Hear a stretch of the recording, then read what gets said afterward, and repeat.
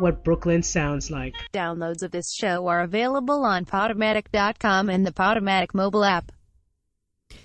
Hey, it's time for Dr. Lisa Gives a Shit. And I'm Dr. Lisa. How are you doing today? I give a shit. I give a shit. I'm a little disappointed that, I mean, our government is really hard to stomach. I don't need to say any more than that. You've heard enough from people who are much more qualified.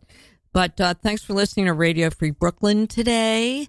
Do you know that we do all this for nothing? For nothing, just for you, for free. So now is a really important time to support the media. You know that, right? I'm looking at you. Yeah. Get up and earn some money. Just don't sit there. Get a job so you can donate. So, go to radiofreebrooklyn.org and donate. So I have this lovely, intimidating. I already told him I was a little intimidatingly brilliant man and talented. Okay, it's okay. This is my countertransference, which I'm so nervous. I have to get this out of the way right away. It's Lauren Monk. Hi, Lauren. Hi, Dr. Lisa. I have a question for you. Already? Yeah. What is my copay? We already told you we're not making anything out of this. Is this going to be covered by Obamacare? I just want to make sure that my session is taken care of. I don't think this is going to be valuable enough medically to actually pay for it, to tell you the truth. But it will. You listen, guys. This may not cure you, but we will all learn something and be entertained. I guarantee you that. So Lauren Monk is a really complex person for me to describe to you. He basically is two people. He's Lauren Monk. Lauren Monk is this artist who makes paintings that are really complex. He's so complex. It's complex with it. I'm going to try, and then I'll let him tell you. So he makes paintings that they're really beautiful. They're funny. They're funny, right? I mean, yes, they're funny. Yes. They're funny. So the world is funny.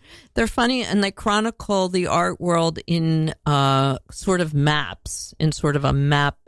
What do you call that? Cartography way? Well, there's cartography, and there are other pieces that are more diagrammatic, dealing with the flows of art movements and things like that. But first of all, I would like to say thank you, Dr. Lisa, and Radio Free Brooklyn for having me in here. It's an honor to be here. No, the honor's mine. I also told Lauren that part of my countertransference is my fear that we're going to have self-effacing competitions, because he's really self-effacing, I'm really self-effacing, and it could happen. So be prepared. Okay. I'm ready. Are you? You're ready for this, Lauren? I will Lauren, put on myself effaced, yes. Do you want to still do this? Are you ready to go? You're up for this? Let's rumble, baby. Okay. So Lauren, his I don't know how to, his paintings, which are sort of easily described as charts, just for, you have to go to my Facebook page or his laurenmonk.com and look for yourself. www.laurenmonk.com. Do your own research, okay? But anyway, so his paintings cover the artists and the galleries in a fairly direct, almost literal way. But then he also does charts and graphs in a certain way, in his way, that are also conceptual about art history and art movements. Does that make sense? And the philosophy of art and different kinds of ideas about what is art. Nobody really knows. We think we know, but we don't know. And they're huge, beautiful paintings, and he's had many solo shows, and he's also had, I have a quote from Roberta Smith here, who is the premier art critic from the New York Times, and about him. Yes, we love Roberta. We do. We love Roberta. I have it here. I'm not going to bother with, I don't know. I'm not looking for it right now. I'm trying to talk to Lauren. I'm trying to get my shit together and handle this. So anyways, but he's been reviewed. There's so much press about him that most of the time that he spent here beforehand was trying to figure out what we could talk about that hasn't been actually discussed before. But then there's also James Combe, which is a personality that Lauren said is a documentarian gadfly. And he goes and visits galleries, and he makes videos about the art, the artists, and street musicians. And that is really an important chronology or important reference.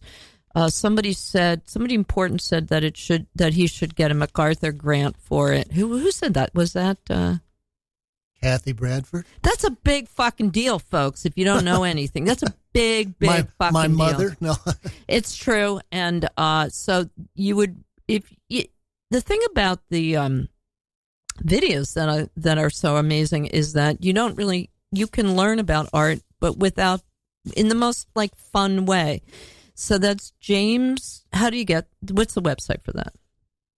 Well, you can go to YouTube and just type in James Combe Report, JamesKalm Report. I have 2 channels, and then there's also the James Combe Rough Cuts channel. So you can type in either one of those. I've got something like 1,300 programs, and I've been doing this now for 14 years. And he has way over 2 million views. No, well, I'll tell you a little story about what's happening with the cleaning out of the social media. I actually had somewhere in the neighborhood of about 10 or 11 million views, and then after the last election, the people at Google and some of the other internet overlords were looking and saying, gee, we're afraid that somebody's been in here diddling around with the numbers. Somehow the numbers the view numbers are used as a metrics of what's more important. So they just sort of erased about 35 or 40% of everybody's view count. So, and I always That's so upsetting. No, but I thought to myself, geez, if I was a Russian hacker and my main job was trying to figure out how we could distort the election and overthrow American society, the first thing I'd be doing is I'd be going to the James Combe Report and be clicking on there constantly so I would drive up his view rates. So I just accept that they had to chop off a few million views. It disappoints me that the government is trying to control us, and now Google does shit like that. That's fucked up, man. Here's the thing. I'm going to tell Lauren, I'm going to address my viewers, and my listeners. I feel like I can see you folks. I'm magic. I'm going to, Lauren is complex, so I'm going to tell you really quickly I'm going to give you some bullet points about him, and then I'm going to tell you what we're going to try and uncover today. Okay? So, things you should know about Lauren. Lauren Monk was born in Salt Lake City, Utah. He's a Mormon. He's not practicing now. He enlisted in the Army, and he had a career that was let's say a stellar career, a lucrative, where he was supporting his wife and 2 kids for years until the late 80s.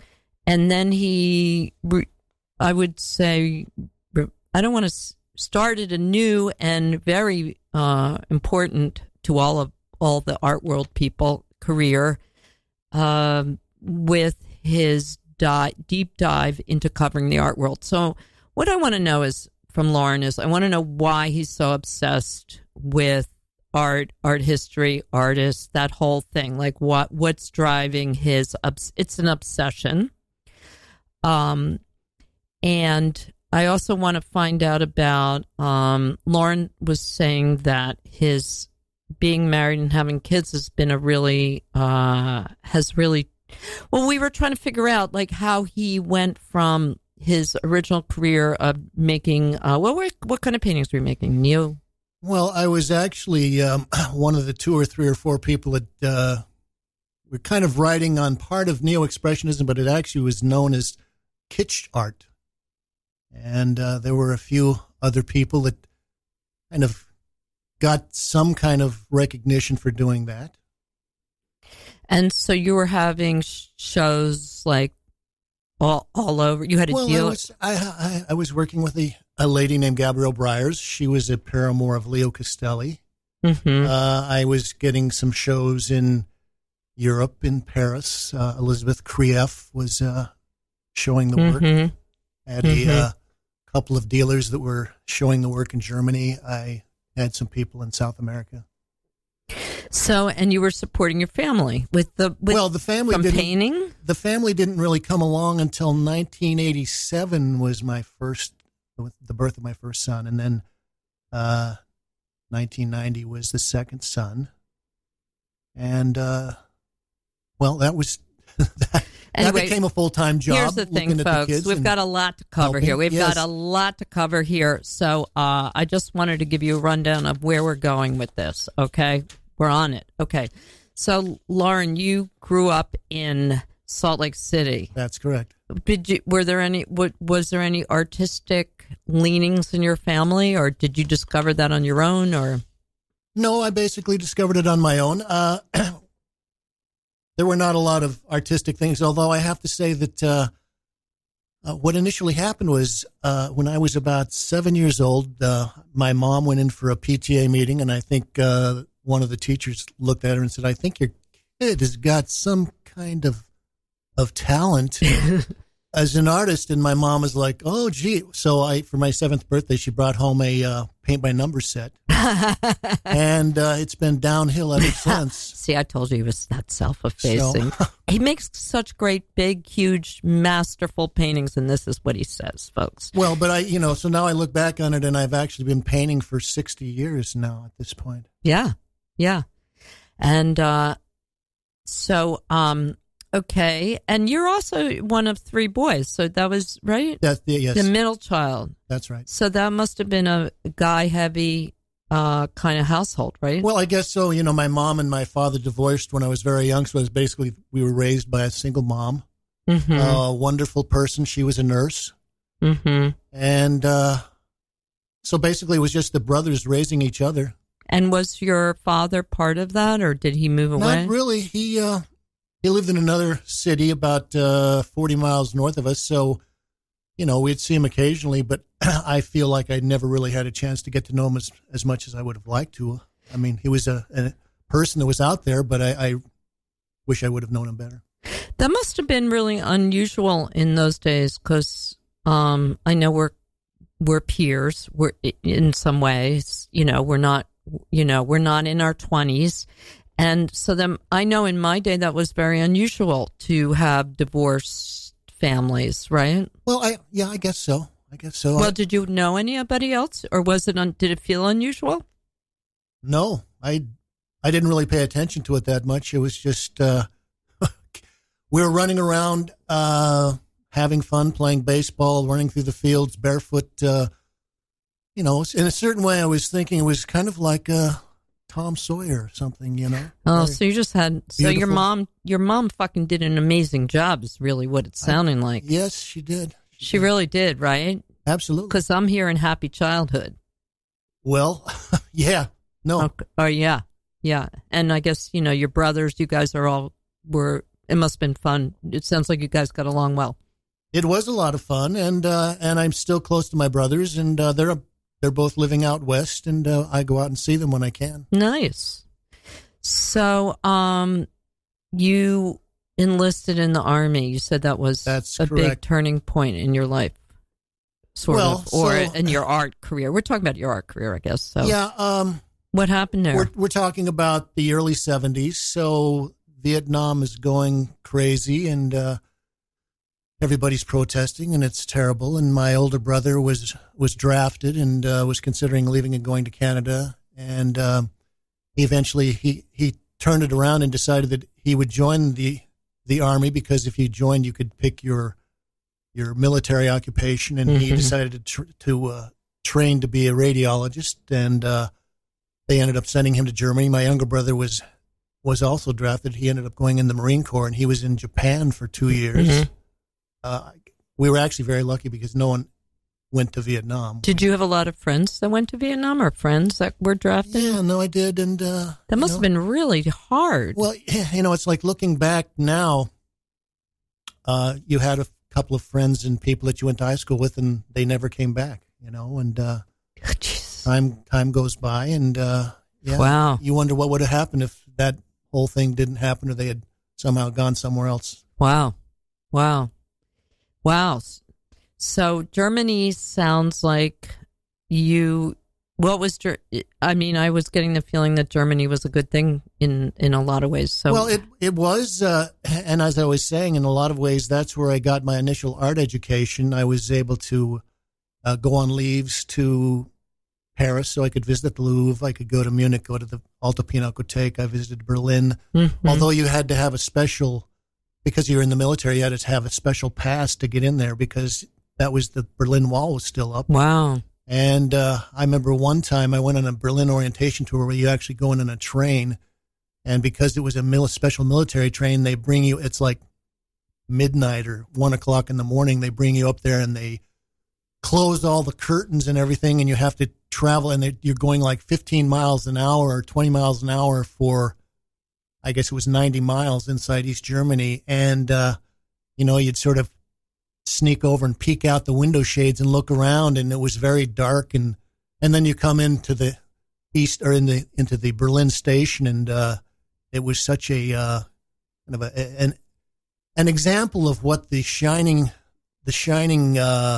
workers' paradise was all about, because it was pretty strange. But then West Berlin was like its own little island. And strange. Did it seem like desolate and sad, or like people unhappy? West Berlin was Boogie Town, and there were a lot of really great art things going on. Mm-hmm. Part of it was because the West German government was spending a lot of money to pump up the cultural institutions there, so they were really going out of the way. Huh? If you were a student, or if you were going to be drafted or something, they would sort of say, you don't have to do that if you go and live in West Berlin, because they're trying to get as many people into West Berlin as they could. So there were a lot of, youngsters, rock and rollers, punk rockers, all these people going to West Berlin. And were you really like what was it like having access to all that art? Was that something that you hadn't had in Salt Lake City, or did that no, that's light exactly a fire? Right. No, what was that like? It did light a fire, because and this was could be, you were talking about my obsession with art and the art community and all that stuff. This was the first opportunity that I had to see a real art community, a real group of young artists and people that were talking about it, arguing about it, having major exhibitions. It was fantastic. And you were like, I want some of that. Yes. Did you went to the University of Maryland in Germany, but did you study art there? No, basically this was just a little, I was studying German language mostly. Mm-hmm. I mean, did you think you were going to be like a professional artist, or what were you thinking? I didn't even know what being a professional artist was. I had no idea. There were no professional artists in Idaho. So you didn't know any. No. What did you think you were going to do? Did you have a plan? Well, not really. What were you good at? I was good at art. I was good at drawing. I was good at painting. Mm-hmm. I was, when I was in high school, they thought I was going to be an auto mechanic. So I actually had a 3-hour course, which was like a professional training course. So that was also the period when, the Beach Boys were singing about Little Deuce Coups, and everybody had their hot rod dreams, and or they were building chopper motorcycles and things like that. So that was always kind of one thing that they kind of planned for me, and I guess I disappointed a lot of people when I didn't become an auto mechanic. So you were thinking, so I could see that. So that's what you probably were thinking your goal was. I'll make a living as an auto mechanic. Well, maybe could have been.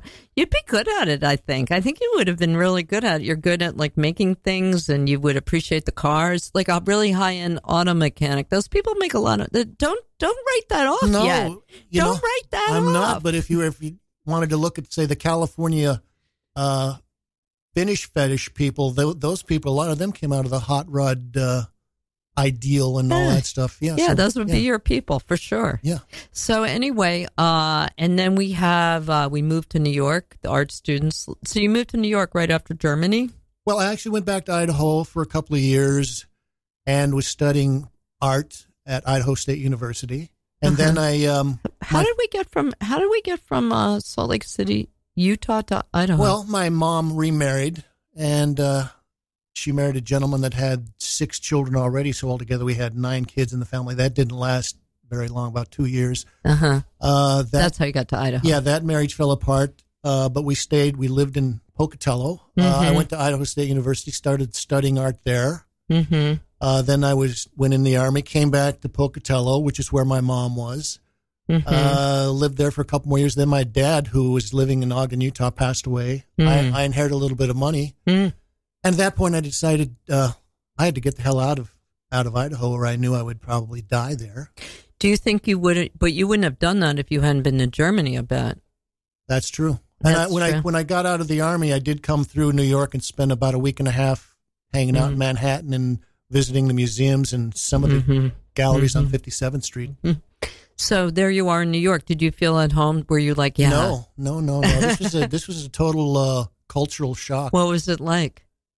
When I was living in Pocatello and I would tell people I'm going to New York, people would look at me and just go, why would you want to leave and go to Gomorrah? In the 70s. This is like, the worst. This is like the worst, most sinful city in the world. Why would you go there? And I said, because of art. So, but it was good. I was lucky. I got a very cheap apartment about 2 blocks away from the Art Students League. That was a whole adventure unto itself. I was there for a couple of years. That's where I met Kate, my wonderful wife. Did you date? I mean, what was it like with chicks when you first got to New York? Yes, I did date. You did? It wasn't like you were like some like guy from like Podunk nowhere and. Well, I was, but girls like that. But you like girls and you're charming. Yes, I love girls. I think women, well, they're the center of the world. I bet women really responded to you because you're such a what's the word I want to say? You're a creative guy, but you have a slight veneer of wholesomeness. Well, I always like the term wholesome, and I think artsy girls like that. He's a nice guy. He's like he's a creative guy. Maybe a little artsy, but he's still like solid, right? Yes, Would and that be you? I have good family values. Good family values. Yes. So how did you meet your wife? Well, we had a class together. We studied with a guy named Knox Martin, who I still love, and I think this guy is still running around making paintings. He's like 85 or something. But we met in his class, and we started dating and spending time together. So she was an artist. She was an artist, and we ended up moving to a loft in Brooklyn back in the early 80s. Wow. Was it desolate? What part? Yes. Well, we were in the northern tip of Red Hook, and it was desolate. It was dangerous. Maybe we were actually in a group of lofts, and so we were not the first pioneers, but we were maybe the second wave. So was it really awesome with like all these like radical art people all living in these lofts? Is it like that? Was it romantic? It was like that. It was incredibly romantic.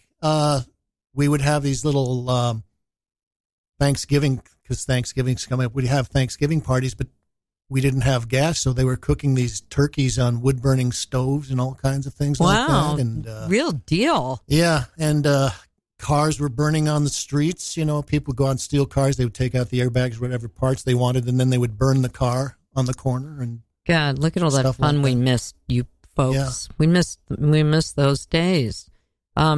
So so you were both like two artists making art in a cold water loft?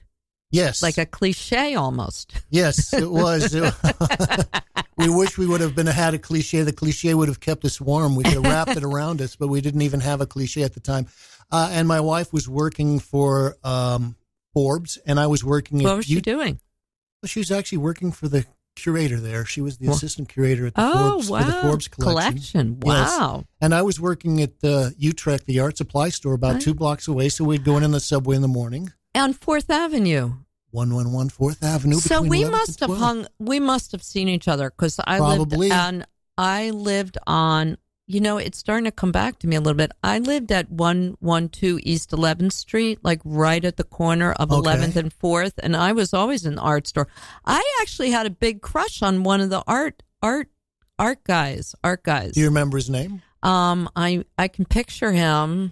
He invited me to his family's picnic and then that was then try to get sex. And then I realized, then I realized, I let him know I like him, and he thought he could get sex, and then I would avoid going in the store after that incident. Is that when you stopped being a painter, or? No, he didn't put me off of that, or whatever. He didn't change the direction. Well, I'm sorry to hear that. If you would have told me, I would have straightened out. He was really cute. He was so hot. Oh, he had orangey, reddish, curly hair. All right, there are a lot of interesting, attractive young people. There were. So you worked there, yeah. So anyway, back to your wife. I can't. So, okay, so you two are living in a cold water flat, and so how did kids, like, what the fuck were you thinking? Why did you have children? You had it made. How could you bring children into that environment? Well, you were talking about my early career, and one of the things was that we actually thought that there was a certain amount of money that was coming in. So we thought that there was, some kind of at least a foundation that we could build on. Also, we both wanted to have kids. I probably was a little more convincing. My wife was thinking maybe she would go to grad school or other things, but you were the driving force there? Well, it was a partnership. It was a partnership. Well, that's really refreshing to hear that, because in those days you always think the stereotype is the chicks behind all that, and I'm glad to hear that. It's good to hear. If you don't have the woman, you're just passing your time. No, we were very lucky. She's a wonderful, maybe one of the greatest blessings of my life. Between her and the kids, I would be nothing. No, it's absolutely true, and. You're talking about that it was so risky or this or that, and at the time of course we took chances, but it didn't seem like it was that strange. And looking back on it, it was a wonderful, beautiful, golden era. So when you had a family, it was sort of like it just felt. It wasn't like it was like, okay, we're going to just do this and make it work. Well, you were asking me about why I was obsessed with history and things like that. And even in my short life, just looking at the New York art world. How old were you when you had your first 30s, 20s? I was in my mid-30s. Okay. And just seeing how things had gone. So I came into town just as Soho was starting to peak, and then the East Village was starting to take off. I was very lucky because Utrecht was in the East Village, so I'd take off on my lunch hour and sort of walk down East 10th Street and visit all of the early galleries and things like that. That's when my career started to take off. We started to sell some paintings, and but the tragic side to that is also that was about the time that the AIDS epidemic started to manifest itself. And as the decade went on, we started to have friends that started to get sick. And, again, looking back on this from history, you kind of wanted to protect yourself. And so, you have a career, you have an art world, but you're starting to see, and also there was the financial crisis, the stock market crash in 87. And so by 88, 89, a lot of the galleries had closed. A lot of people that had been superstars were working, waiting tables and driving cabs and things like that. Hi, Julian Schnabel. And also the AIDS epidemic was taking off. So in a certain way, going and living in Brooklyn and cocooning was not such a bad thing. About the same time, we had actually made some connections with some people in Europe that were dealing me, and I would have a show occasionally, but they were doing a lot of dealing privately. So that's kind of what kept us afloat. But I didn't feel that it was bad. We were kind of just out in Brooklyn, raising babies, fixing up the loft, and that was all good. But you weren't conflicted about it doesn't sound like you were conflicted really at all, but you were able to fit that all in your lifestyle. Well, part of it was that I just kind of dropped out of the New York art scene for about 10 years. Because of your kids? Well, partially it was because of the kids. Partially it was because, our little community was being decimated. Oh, really? Part of it was because the stock market crashed and a lot of the high-flying money that people have been throwing at anything went away. Mm-hmm. And so we just kind of withdrew and lived in our loft, and we would go to shows occasionally, but it wasn't, if you're going to be a professional artist, you have to spend probably about half of your time just out schmoozing and visiting people, going to shows, going to parties, hanging out with people, patting people on the back, going to bars, smiling, doing those kinds of things. And if you don't do those things, your career goes away. And in New York, it goes away real fast. If you're not in everybody's faces, people's memories are about 5 seconds. So how did you feel about that? I decided that I tell you what, you look in the faces of those little kids and you look in the face of your lovely wife and you just you just didn't what could I possibly miss? I've got the world is right here. So you were so happy at home you didn't even think about it? Well, those things are always, they're always hanging over you because you have to think about money and paying the rent and whether or not this what you thought was a career is ever going to turn into anything more than a pipe dream. But did you have FOMO? That's what I want to know. FOMO? I would have had FOMO. Do you know what FOMO? Oh my God, Lauren! I thought you were with it. I know, we're old people, but I thought you were with it. FOMO, fear of missing out. It's a hashtag. No, I never. Oh wow! See, aren't you glad you came on the show? Yeah. So anyway, because I'm going to start FOMOing right away. FOMOing here. So I'm like projecting onto you, but I'm like, you have this great art career. And then, I'm not family oriented at all, but so that's why I'm projecting my own thing. But so I'd be like, oh my God, what happened? People were buying my work. They know my names, all this. Look, it's all going on without me. Help. Wait. Did you feel any of that? Well, I guess I did to a certain extent, but on the other hand, I also had a kind of a cynical view, maybe even a bitter view of a lot of what was going on. And having lived through the East Village scene and seen a lot of, I guess what I would say, posers, phonies, people who had never studied art, didn't know anything about art, but they sort of popped up in the East Village and said, oh, gee, look at all the attention these people are getting. I'm going to be a painter. And so the next day they walk into the Mud Club or something and go, hey, I'm a painter. And somebody go, hey, gee, I'll give you a show. And they, and the next thing you know, they're on the cover of Art Forum and they've been painting for 2 days. And you're sort of thinking to yourself, why did I spend 20 years studying art and anatomy and sitting in museums and studying, Rembrandt and Van Gogh and looking at Jackson Pollock and reading all this stuff and somebody who happens to have the right friends can just decide to be an artist. So let me ask you a question. Out of all the people, since you know that, you know the history and what's come out of the history from that so well. So the people who have, have stuck out over time, are those mostly, do you see any of those, phonies or whatever you call them? Posers. Have posers actually been able to infiltrate the art history of the East Village? You don't need to name names. I would say yes. A lot or just a few?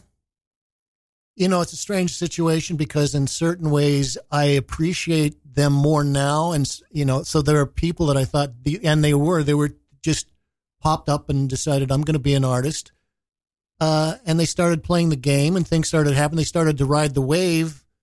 And looking back on it from 30 some odd years, I have to kind of congratulate them because they had the chutzpah. And in certain ways, I think that being a successful artist, you kind of have to have a certain amount of chutzpah, of like going and saying, yeah, I am an artist. And you can like it or don't like it or think I'm phony or not phony. And then it's a question of the work, although in many ways, and this goes also back to what, my ideas about the diagramming in the communities, the work in a lot of ways is the least important part of it. The relationships probably are the most important part. Interesting, folks. Interesting. So, you know what? I have to remind people that they're listening to Dr. Lisa Gives a Shit right now, Lauren. On Radio Free Brooklyn. Thank you for helping me out. Isn't this the greatest radio station in the world, don't you think? People don't realize it, but Dr. Lisa has taken a lot of extra time and stuff. She's actually made a recreation of Sigmund Freud's office in Vienna in 1922. And, I'm laying here, I'm reclining on this beautiful tufted leather couch, and she's even got all of the little African fetishes that Sigmund had, and she's fingering one now. And what kind of a cigar is that you're chomping on? It's working for you. It's working for you. It's working for us. We got to work with these people's mind. We're painting pictures for these people. I know you are, and you know what? I want to remind people, though. I got to tell them. By the way, you're listening to Dr. Lisa Gives a Shit, which is on every Thursday, 2 to 3. You can go to the archives on Podomatic and look at all the old episodes and all that shit. But mostly, what you should really do is go and watch the James Calm report, because then you will realize how much fun, how interesting art can really be, and have it have it digested and handed to you like a candy bar. Well, I wouldn't go no, not a candy bar, but maybe a really good meal. Maybe not a candy bar, but it's like you do all the work for everybody, Lauren. No, but it's true. I like to look at it like going to an opening and hanging out with your friend that's had a beer or two, and walking through. Yeah, that is really good. That is really good. You get an inside view, because Lauren is an insider, and then you get to be an insider. People know Lauren. They want Lauren to cover their show. It's an honor, and so you can instead of just being some jerk off the street, stumbling into a gallery, let Lauren show you around, basically, without having to leave your home. Also, I look at a lot of this stuff as a painter. So if you're interested in painting, or what painting does, or what it says, or what it's about, I'm the guy to be with. Yeah, Lauren's like the biggest nerd. That's what another that was another countertransference, because Lauren is so knowledgeable about painting and paint and painters and artists and all this shit. Like if we were actually talking about art or art history, you would be, I don't know if you'd be disappointed, but I would be exposed for my ignorance, for sure. But you know what? The most important thing right now is, folks, I want you to come see Pop Rocks Fest, put on by one of our great hosts, Evan Bieber. Where is it? And it's at Pine Box, and it's on Monday, November 12th. Just around the corner. It's free, too, at 9:30 to midnight. Just free. And it's going to be live performances by Peter Wise and the Cordias? I don't know. Anyway, you know what? Our shows are great, and all the hosts from Radio Free Brooklyn come, and it's free, and Pine Box is awesome. So come by Monday, November 12th.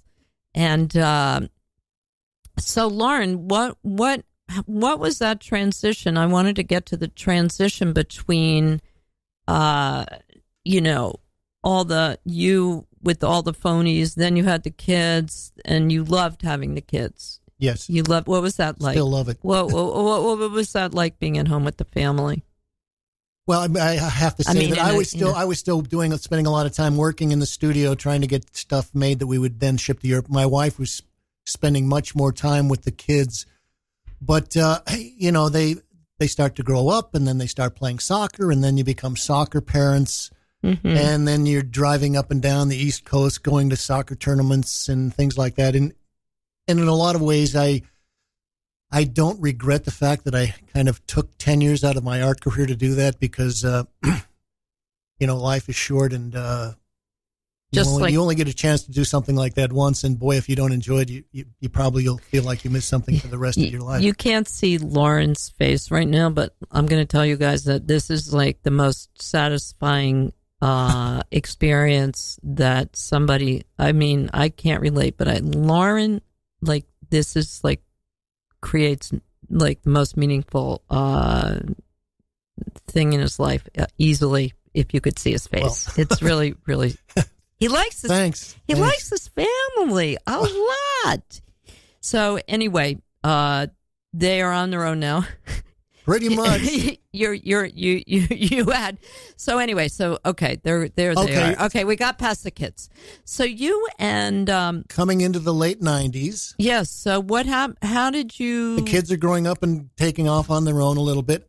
Okay, so I'm still working and trying to get things going, but at this point, as I said, I kind of dropped out of the art world. And my wife, Kate, looked at me at some point in the late 90s and said, you don't exist in New York.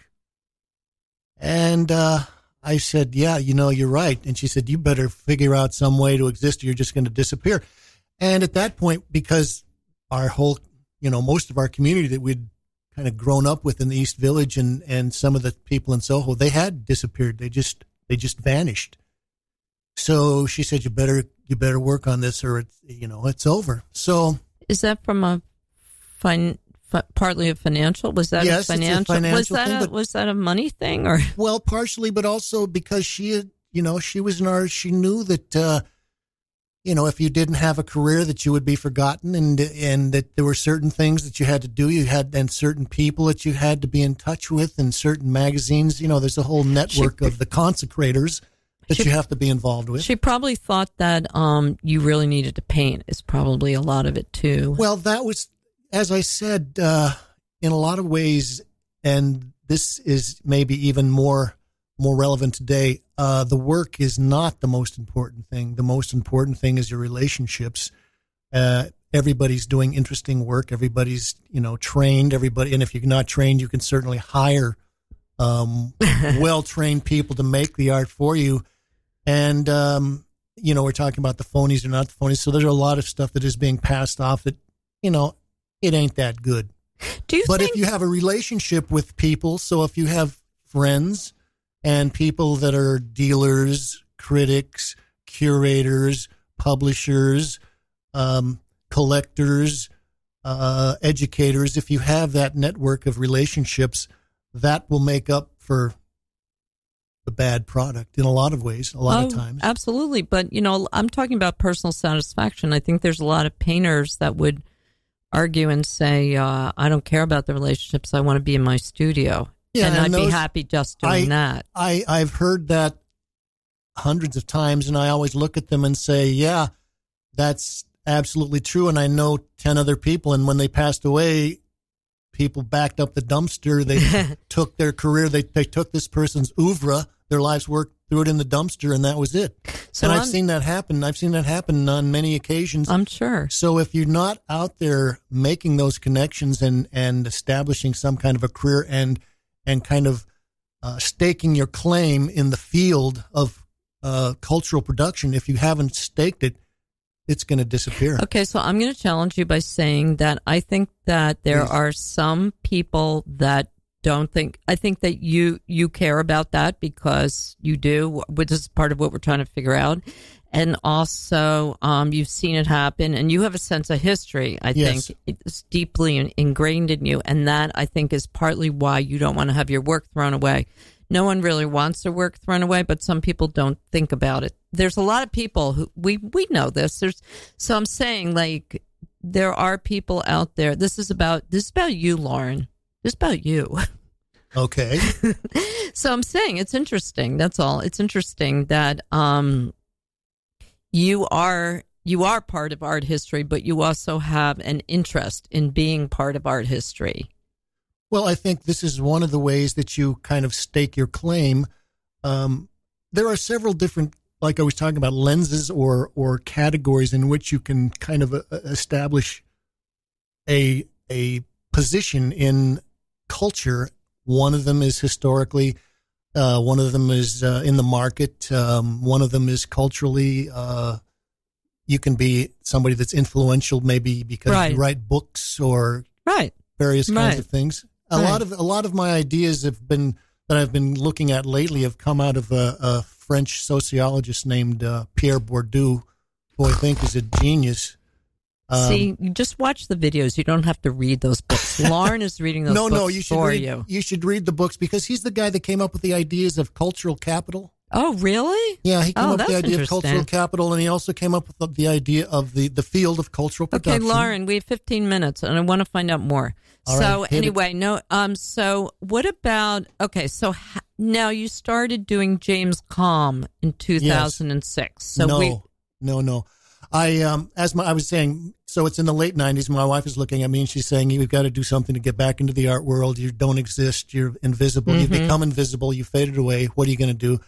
So at that point, I was looking around and thinking, oh my God, why was it that I never really was critically received or institutionally received? And a big part of that was because I never really had the relationships with the critics and the curators.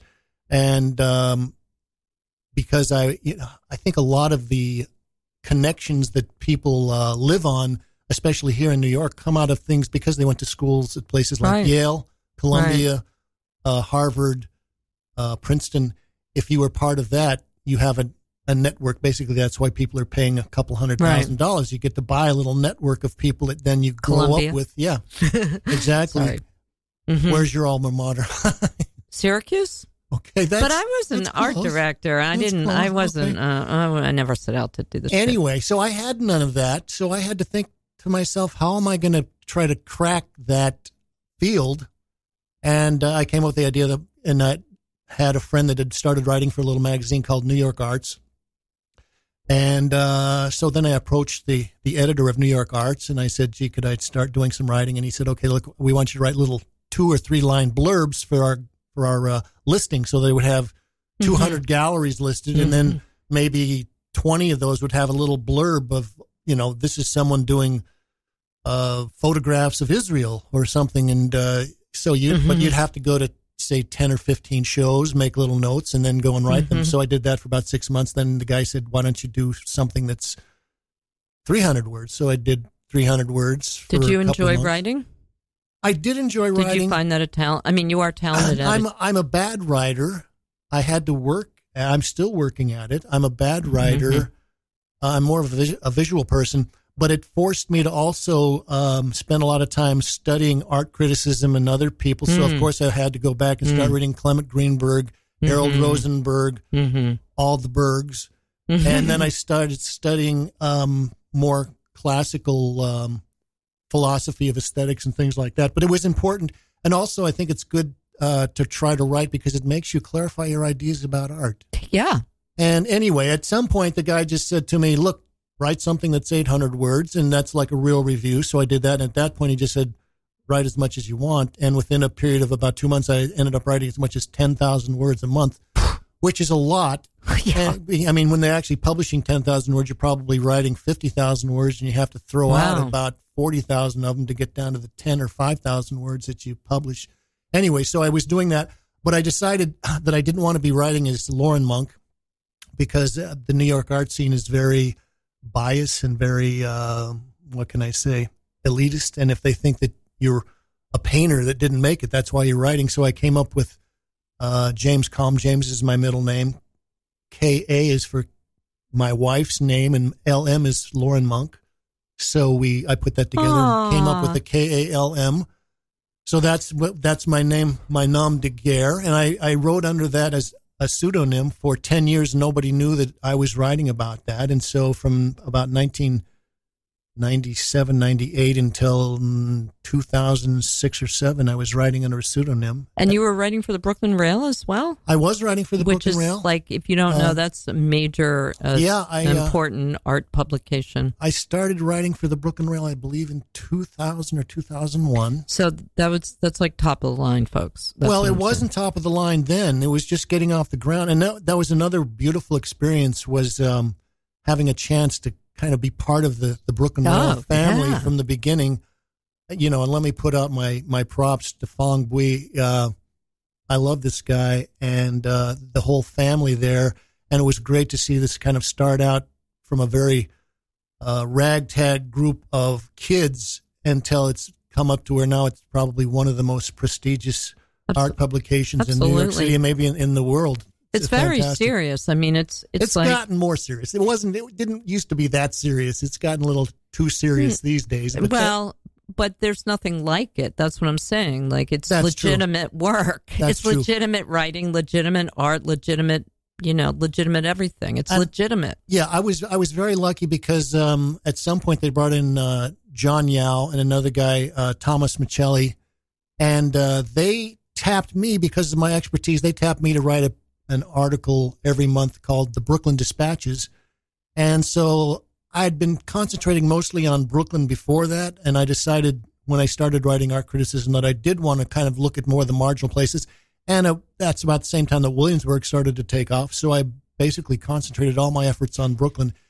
And at that point, I guess this was 2004, 2005, I just was writing the Brooklyn Dispatches, which was great. And one of the things that I'm kind of sad about the Brooklyn Rail is that they very rarely cover Brooklyn stuff anymore, Yeah, so common. So, I mean, they're not alone in that. So what about those relationships that you were trying to, Well, it was good because one of the things is that as an art critic, the gallerist will take you in as a different type of person. Sure. And they will bring you into the back and they will share confidences with you that they would never. First of all, if you were an artist and you walk in with your little portfolio or your book of slides or whatever, they just like look at you and go, go next door, go somewhere, anywhere but here. But where it's like, oh no, I can write a review. I'll write an 800-word review that will appear in something that's got 10,000 viewers or 10,000 subscribers. Suddenly it's like, oh, come on in the back room. Oh, you want a drink? Yeah, sit down. Well, this is what we're going to do. This is da-da-da. You should do. We have 8 minutes, and I want to get to the video part. Yes. Sorry. Okay, we'll talk very fast. Okay.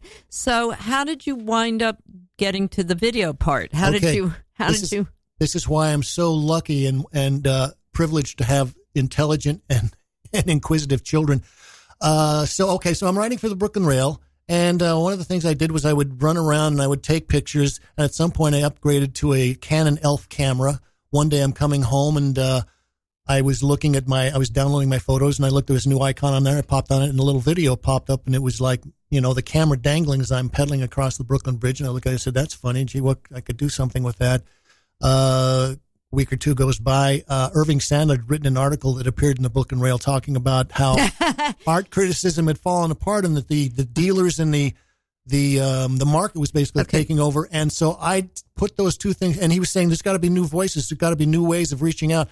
I put those two things together. My kids came up to me and said, "Oh, hey, there's this thing called YouTube on the internet, And so I'm looking at. I got a little camera that'll take video. Irving Sandler was calling for new voices, and there's this thing called YouTube, and I was thinking about it, and I said, gee, I could somehow put this together and make some kind of art thing about it. So I started doing little reports, basically taught myself how to, and it was my kids basically taught me how to do it, started me on this. And so that was 2006. I started doing videos, and I basically had to learn how to do all this. I had a very, very primitive editing program. The camera was very bad.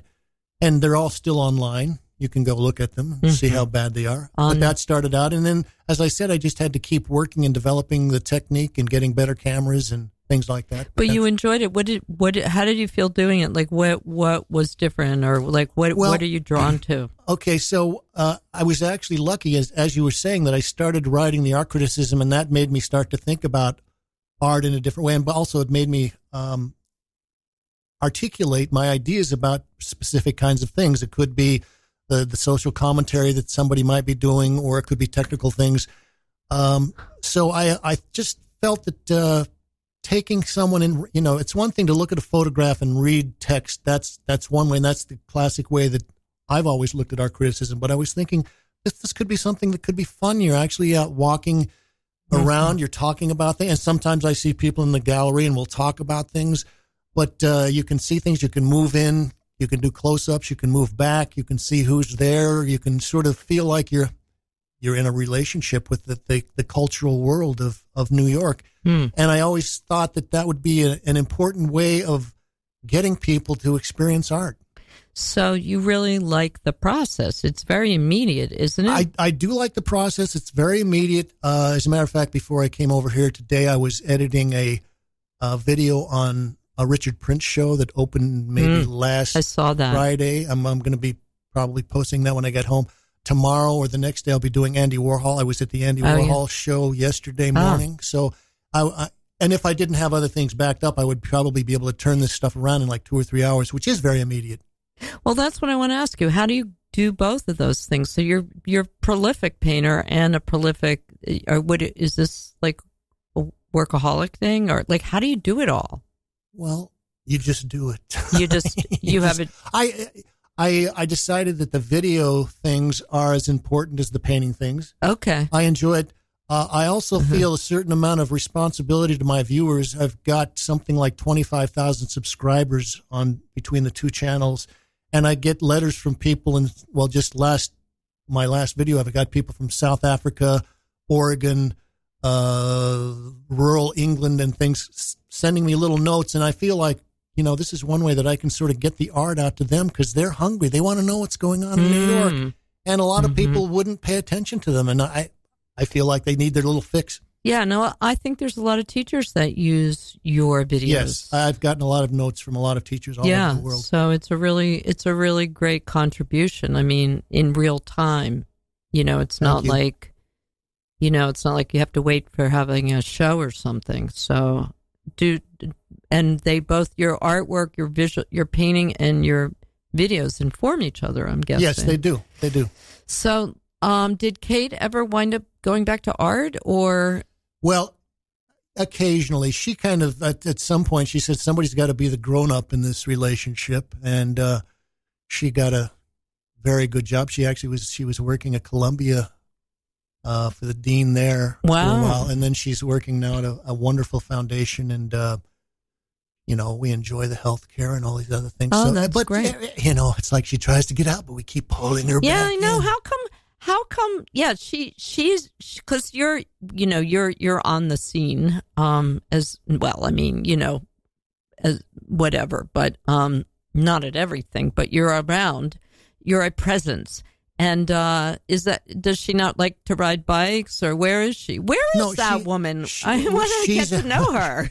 She sounds amazing. She's a gym rat, and she's got a lot she's got a lot of responsibilities at her job, so that keeps her tied up there quite a bit. But she's in great shape. She is in great shape, and she's out there working out and doing all kinds of things at the gym, and she's got a very robust group of people that she works with, the community there. And so she spends a lot of time on doing that, and we try to spend time together on the weekends. And she doesn't really need to go there because she's got you with doing all that for her. Occasionally, we're going to go see the Warhol show together and do some other things. She still enjoys art, and she makes a little things here and there, and she has to watch it. It's nice that you guys share that, though, right? You share art. I'm a very, very lucky man. That's a big deal. She's made a lot of incredible sacrifices, and still making sacrifices on a daily basis. Well, I mean, you've got to, she's got a great husband who really appreciates her. We don't hear that enough. That's what women complain about. They don't feel appreciated. So I'm sure she does. And I also want you folks to know that, the times, I mean, I've known Lauren, since the 90s, I think. I probably could have known him since Utrecht days, but he has always spoken so lovingly of his wife, and it's something that I have noted about him, that he really appreciates his wife. And I want you guys to know that because, Phil, get with it. Get with the program. No, Phil's really good, too. Phil's good. Phil.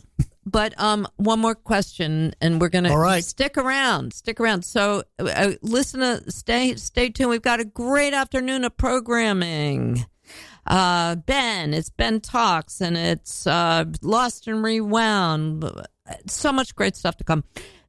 If somebody, a collector from the 80s, would they recognize your work today? Vice versa. They could. Once you kind of have a certain kind of feel for color and shape and form and things like that, I think it stays with you. Yeah. I think it stays with you. Cool. All right. But the old stuff's abstract.